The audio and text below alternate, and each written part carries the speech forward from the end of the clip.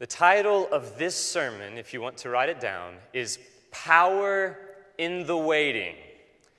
Power in the Waiting. Before Jesus ascended into heaven, he gave his followers instructions. And really, they were more than instructions, because this is the resurrected Christ. These were commands with authority. They were orders. The first order that Jesus gave his followers was not an order to go. The first order Jesus gave his followers was an order to wait. It is not that Jesus did not want the gospel to go forth in that moment to all the earth, but Jesus knew that the gospel would not go forth without the power of the gospel propelling it. Jesus ordered his followers to wait for power before they go. My children are learning what it means to wait.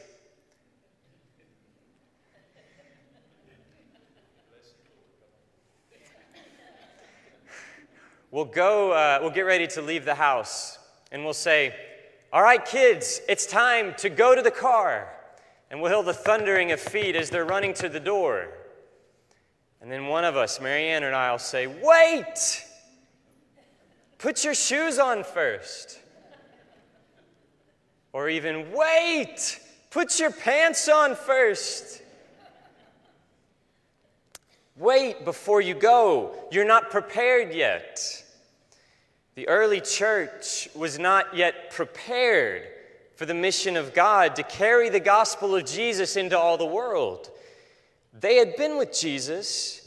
They knew what they were supposed to do, mostly, but they were lacking one necessity: the power promised to them. And Jesus said to them, "Wait." Everyone say that together. Wait. Wait. Yes. Waiting resists impatience. Waiting allows for the preparation and the provision that is needed in order to succeed. But there's another reason to wait, and that is to resist impulsiveness. Sometimes my kids will say this: "I'm hungry. I want a snack." And most of the time when they say that, it's as we're fixing dinner, right before we're about to eat a meal. And so we say to them, "Wait, we're about to eat dinner. If you eat this snack now, you won't eat the dinner that we are preparing for you. Don't spoil the meal that is about to come." Well, God is giving the early church this same instruction. He's going to use them in a mighty way to spread the message of Jesus beyond Jerusalem to the ends of the earth. But if the early church attempts to fulfill that mission on impulse, without first waiting for the empowering of God, they will fail. Waiting resists impulsiveness. Waiting resists spoiling what God has prepared. Both impatience and impulsiveness are impediments to the power of the advancement of the gospel. And so the Lord says, before you go, wait. Now, when I tell my daughter Addison to wait, Addison usually sighs. She goes, "But Daddy, it's hard to wait." And waiting is hard. But when waiting involves the things of God, waiting is essential. Empowerment is in the waiting. Not waiting on God is disastrous. So Jesus does not send his followers into the world on mission, unprepared or unprovided for. And Jesus will not allow his followers to spoil what is yet to come by attempting to obey his commandments in their own strength and in their own power. He is sending them help, the grace of God. He's sending them power, but power will not come as they go. Power will come as they wait. The power of God is available for those who wait on the Lord. Now, the book of Acts is what's called a theological history. It's a narrative of events that actually happened within the history of the church. Events that capture God working through his earliest followers of Jesus, through the early church. As the church is built and as the church carries on the work of her Lord, Jesus, in the world. Acts chapter 1, verse 1, look at it with me. It says, "In the first book, O Theophilus, I have dealt with all that Jesus began to do and teach." Acts is the second book written to a man named Theophilus. The first book was the Gospel of Luke. I want you to listen to how Luke began his gospel. This is Luke chapter 1, verses 1 through 4. He says, "Inasmuch as many have undertaken to compile a narrative of the things that have been accomplished among us, just as those who were from the beginning were eyewitnesses and ministers of the word, just as they have delivered them to us, it seemed good to me also, having followed all things closely for some time past, to write an orderly account for you, most excellent Theophilus." Listen to this. "That you may have certainty concerning the things you have been taught." Luke writes to Theophilus so that Theophilus might have certainty concerning the things he has been taught about Jesus. And like Theophilus, you may have questions about who Jesus is. You may have questions about what Jesus does and has done. But God offers through his word that he has breathed out, that he has preserved for us in time. God offers a certainty concerning all of these things. And verse 1 of Acts goes on to give us the subject of the book of Acts and the subject of our passage. In the first book, O Theophilus, I have dealt with all that Jesus began to do and teach. Jesus is the subject of that sentence, and Jesus is the subject of the book of Acts, and indeed of the entire Bible. Don't be distracted by the title, Acts of the Apostles. This is not a book about the apostles and their works. It's a book about Jesus and his work through them and through the church, through his Holy Spirit. Keep that in mind as we move forward. Luke records what Jesus began to do and teach, and that word began is very important. You may want to underline or circle that in your Bible if you feel comfortable doing so. He began to do these things. It doesn't say what Jesus did and what Jesus taught, but it's what Jesus began to do and began to teach, because Jesus is continuing to do these things through his body, through his church. What God begins, God continues. What God continues, God will complete. Philippians chapter 1 and verse 6 says, "I am sure of this, that he who began a good work in you will bring it to completion at the day of Jesus Christ." Acts 1, "In the first book, O Theophilus, I have dealt with all that Jesus began to do and teach, until the day when he was taken up, after he had given commands through the Holy Spirit to the apostles whom he had chosen." Now, Jesus did not ascend into heaven and leave his followers without first giving them commands.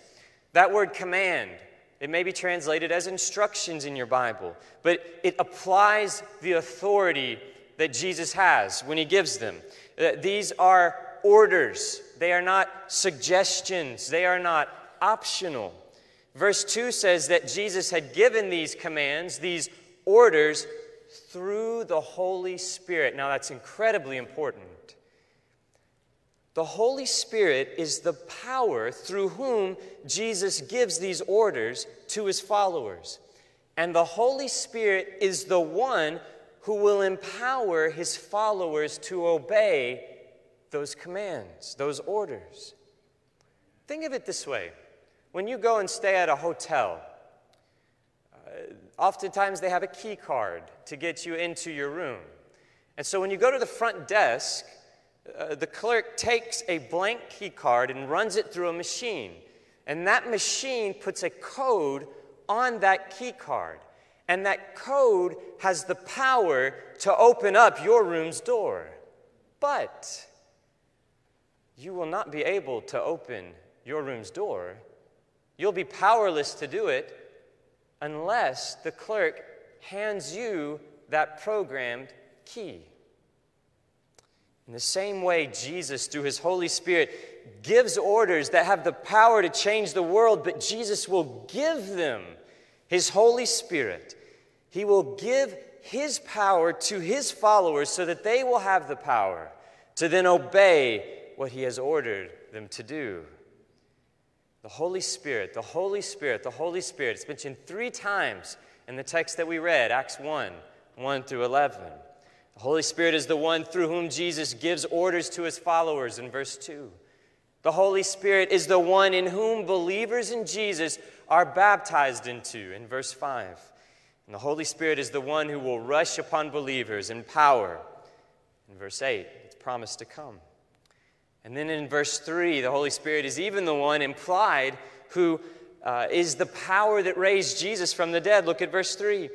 Jesus presented himself alive to them after his suffering by many proofs, appearing to them during 40 days and speaking about the kingdom of God. Jesus presented himself alive to his followers. That's the resurrection. His sufferings, that's the cross where he died.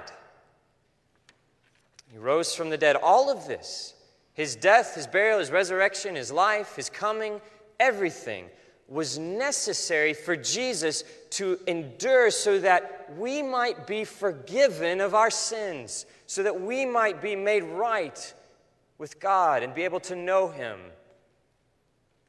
And all of this had to happen first, before the mission of God went to the ends of the earth.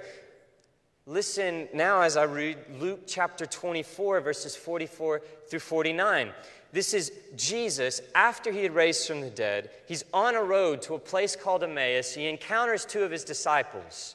And it says, then Jesus said to them, "These are my words that I spoke to you while I was with you, that everything about me in the law of Moses and the prophets and the Psalms must be fulfilled." Those things had to happen first. Then he opened their minds to understand the scriptures. This is why I pray the way I pray before preaching, that God would open our minds to understand the scriptures.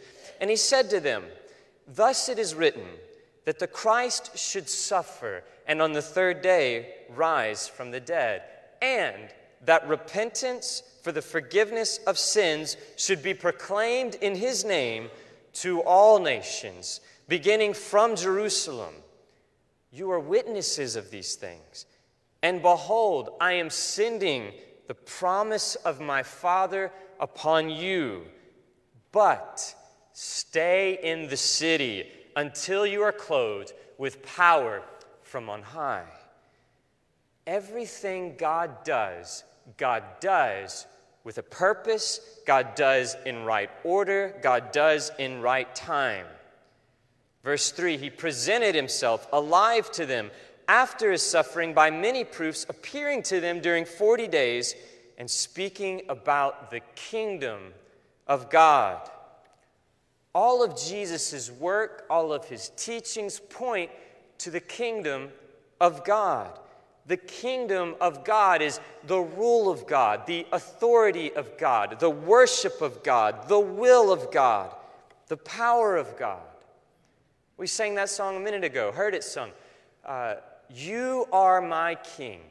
That's a prayer of declaration to the Lord. You are my king.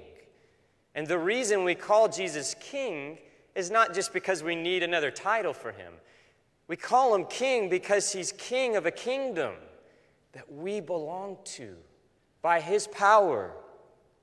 And God desires his church to be a kingdom-focused church. God desires Southside Baptist Church to be a kingdom-focused church. Now, what does that mean? That means that we focus on those things that are important to Jesus. Not to focus on ourselves, but to focus on the kingdom and what matters for the kingdom, and using what God gives us to bring others into the will and into the worship and into the ways of the kingdom of God through a saving relationship with Jesus Christ. Listen to verse 4 and 5. It says, while staying with them, he ordered them not to depart from Jerusalem, but to wait for the promise of the Father, which he said, you heard from me. For John baptized with water, but you will be baptized with the Holy Spirit not many days from now. Now, twice in Acts chapter 1, verses 1 through 11, here's an English lesson, there's a contrastive conjunction, the word but. It's a contrast. And twice it's used, one in verse 4, one in verse 8. He ordered them in verse 4 not to depart from Jerusalem, but to wait for the promise of the Father. That word, but, you may want to circle it there. It creates a tension for us. It's a waiting word. There will be a wait. There will be a delay of what you desire. But in the two times that word is used, it precedes three teachings of Jesus that I want us to look at. The first teaching is here in verse 4. But wait for the promise. We should endeavor to be what's called a Great Commission church. The Great Commission is best known, Matthew chapter 28, 18 through 20. It says this, Jesus said to his disciples, all authority in heaven and on earth has been given to me. Go therefore and make disciples of all nations, baptizing them in the name of the Father and of the Son and of the Holy Spirit, teaching them to observe all things I have commanded you. And behold, I am with you always to the end of the age. But if the church endeavors to fulfill the Great Commission, discipleship that's required, by going, by baptizing, by teaching in her own strength and in her own power, she'll fail. If God's people attempt to obey the ways of God in their own strength and by their own power, they will fail. Brothers and sisters, if Southside Baptist Church attempts to live by our own strength and minister in our own power, we will fail. I'm very grateful to the Lord that we have the building that we have and the space that we have. I'm very grateful to God that we have a budget. Praise the Lord for resources. But I sensed the Lord reminding me of this as I was reading through Acts this week. It was just such a strong impression that the Lord said, Christopher, you don't need a building. You don't need a budget. What you need and what the church needs, what Southside needs, is the power of God to fulfill the mission of God in the world. Buildings and budgets are not the source of our power. The Holy Spirit of God is the source of our power and our strength. Without God's power, we have nothing, though it may appear that we have everything. This order of Jesus for his disciples to wait has become what I want to suggest the great omission of the Great Commission. We will not go unless we have first received power from on high. Look at verse 6. So when they had come together, they asked him, after hearing all these things, they said, Lord, will you at this time restore the kingdom to Israel? This was the hope of the people of Israel throughout their history, that God would send a Savior and pour out his Spirit and restore the kingdom to them that had been lost because of their rebellion. But in verse 7, Jesus said to them, it is not for you to know times or seasons that the Father has fixed by his own authority. Now, Acts chapter 1, verses 1 through 11 is full of what's called temporal language. It's language of time. You see all these words: began, until, now, season, time. The question that all of this brings to the forefront of this text is the question of when. And the answer of the question of when is an order to wait. Jesus doesn't answer their question with a time or a date, but he exhorts them instead to wait on the Father and what belongs to him. Church, don't get ahead of God. There are things that belong to God and to God alone. There are times, there are seasons that the Father has fixed by his own authority and are not for us to know. The question that we ask today is, Lord Jesus, when will you return? When will you wipe away every tear from our eyes? When will you make death no longer a reality? When will you remove all mourning and all wailing and all pain? When will those things no longer exist? When will injustice no longer prevail? Well, we know that day is coming. We pray that day comes soon, but it is not for us to know when. But God gives us power in the waiting. And the power of God in the waiting is God himself, his Holy Spirit, his presence. That is the power of God. And one of the fruits of God's Spirit at work within us is the fruit of patience. We need the Holy Spirit to work in us patience so that we might glorify and enjoy God and be on mission for him until he returns. Acts chapter 1, verse 4, Jesus says, wait for the promise. Acts chapter 1, verse 8 gives us the other contrast, the other word, but. Verse 8 says, but you will receive power when the Holy Spirit has come upon you. You will receive power. God's promise of his presence is a promise of his power. You will receive power when the Holy Spirit has come upon you. There is no power for God's mission without God himself. There is no gospel of God without the God of the gospel. The grace of God, the only source of hope for the church of Jesus Christ, is his Holy Spirit. God's Spirit empowers God's people with his presence to glorify and enjoy him in the work, in the waiting. Just as my daughter Addison says, Daddy, it's hard to wait. And I say, Addison, why don't I wait with you?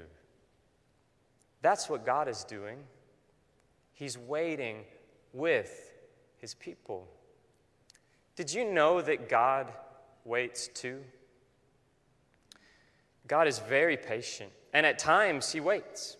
At times he even delays action. One great example of this was after Jesus had died on the cross. The scriptures tell us that he was buried in a tomb. God waited one day, and Jesus' body stayed in the tomb. God waited a second day, and Jesus' body stayed in the tomb. Why did God wait until the third day? And the only answer that I can offer for that question is to say that God waited until the third day, until it seemed as if there was no hope, so that God might raise Jesus in power, so that there was no mistaking that it was the power of God that worked that miracle. God often waits until it seems like the last moment to act, until it seems as if there is no hope left. But for those who persevere in the waiting and trusting of God, they will see the power of God. 1 Corinthians chapter 6, verse 14 says, "And God raised the Lord and will also raise us up by his power." Ephesians chapter 1, verses 19 through 20. "And what is the immeasurable greatness of his power toward us who believe, according to the working of his great might, that he worked in Christ when he raised him from the dead and seated him at the right hand in heavenly places." And Romans 8, verse 11. "If the Spirit of him who raised Jesus from the dead dwells in you, he who raised Christ Jesus from the dead will also give life to your mortal bodies through his Spirit who dwells in you." And this leads to the last statement of Jesus, verse 8. "You will receive power when the Holy Spirit has come upon you, and you will be my witnesses in Jerusalem and in all Judea and Samaria and to the end of the earth." You will be my witnesses. God empowers us by his Spirit to be his witnesses while we wait. This is the work for us in the waiting, the work of witnessing. We are witnesses by the Holy Spirit confirming within us and through us that the message of Jesus and the promise of God in him are true. And for all who repent of their sins and trust Jesus by faith, they will be saved and will be born again and will find everlasting life and may become witnesses for Jesus too. Acts chapter 1, verse 9. "And when he had said these things, as they were looking on, he was lifted up, and a cloud took them out of their sight." That's important that he took them out of their sight, because living for Jesus is living by faith, not by what we can see, but by what we believe. And what we believe is what God says is true. I don't have to understand God to believe God. That's what faith is. Undoubtedly, you've wondered, some of you, all of you, why God has yet to answer some of your prayers. Why God allowed to happen the things that he has allowed to happen in your life. But faith reminds us that the questions of when and why have answers that belong to God, and those answers are for him to reveal or conceal. But what God has given to us, what God has revealed, we believe by faith. We don't have to know when Jesus will return to believe that he will return, and that he will judge the world in righteousness on that day. Verses 10 through 11. "And while they were gazing into heaven as he went, behold, 2 men stood by them in white robes and said, 'Men of Galilee, why do you stand looking into heaven? This Jesus, who was taken up from you into heaven, will come in the same way as you saw him go into heaven.'"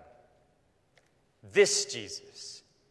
Not someone like Jesus, but the same one that walked on this earth with you. The same one that died on that cross for you. The same one that was buried in that tomb and raised from the dead and ascended into heaven. This same Jesus is the one who's coming again. And by the way, waiting on God does not mean motionlessness. It does not mean standing and staring into heaven, waiting on God to move. He's already moved. He is moving. Waiting on God does not mean motionlessness. Waiting on God means being missional. It was at the moment Jesus was taken up into heaven that 2 messengers from heaven stood by these men to say, "Move on. Why are you staring at the sky, looking intently as if something's going to change?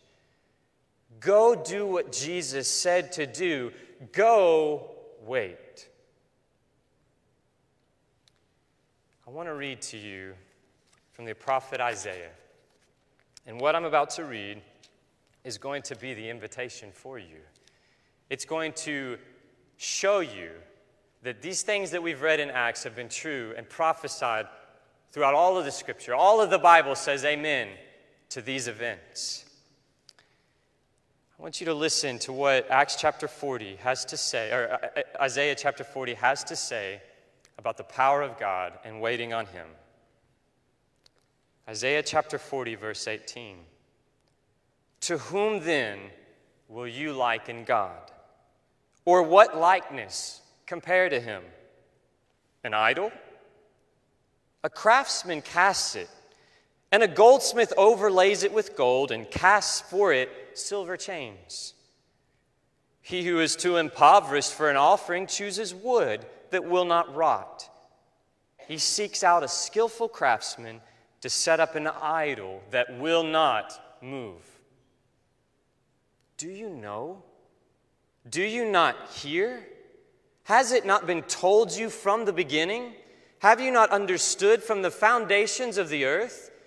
It is He who sits above the circle of the earth, and its inhabitants are like grasshoppers, who stretches out the heavens like a curtain and spreads them like a tent to dwell in, who brings princes to nothing and makes the rulers of the earth as emptiness.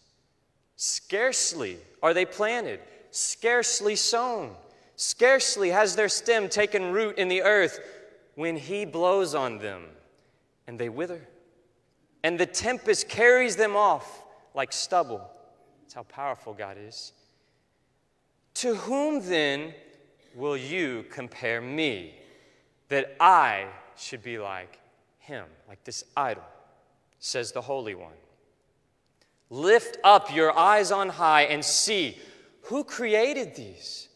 He who brings out their host by number, calling them all by name, by the greatness of His might. And because He is strong in power, not one is missing. Why do you say, O Jacob, and speak, O Israel, my way is hidden from the Lord, and my right is disregarded by my God? In other words, I'm waiting. God's not listening. God's not acting. Have you not known? Have you not heard? The Lord is the everlasting God, the creator of the ends of the earth. He does not faint or grow weary. His understanding is unsearchable. He gives power to the faint, and to him who has no might, He increases strength. Even youths, with all their energy, shall faint and be weary, and young men shall fall exhausted. But they who wait on the Lord shall renew their strength. They shall mount up with wings like eagles. They shall run and not be weary. They shall walk and not faint. May we, as God's people and as His church, wait for the power and the strength of God before we move.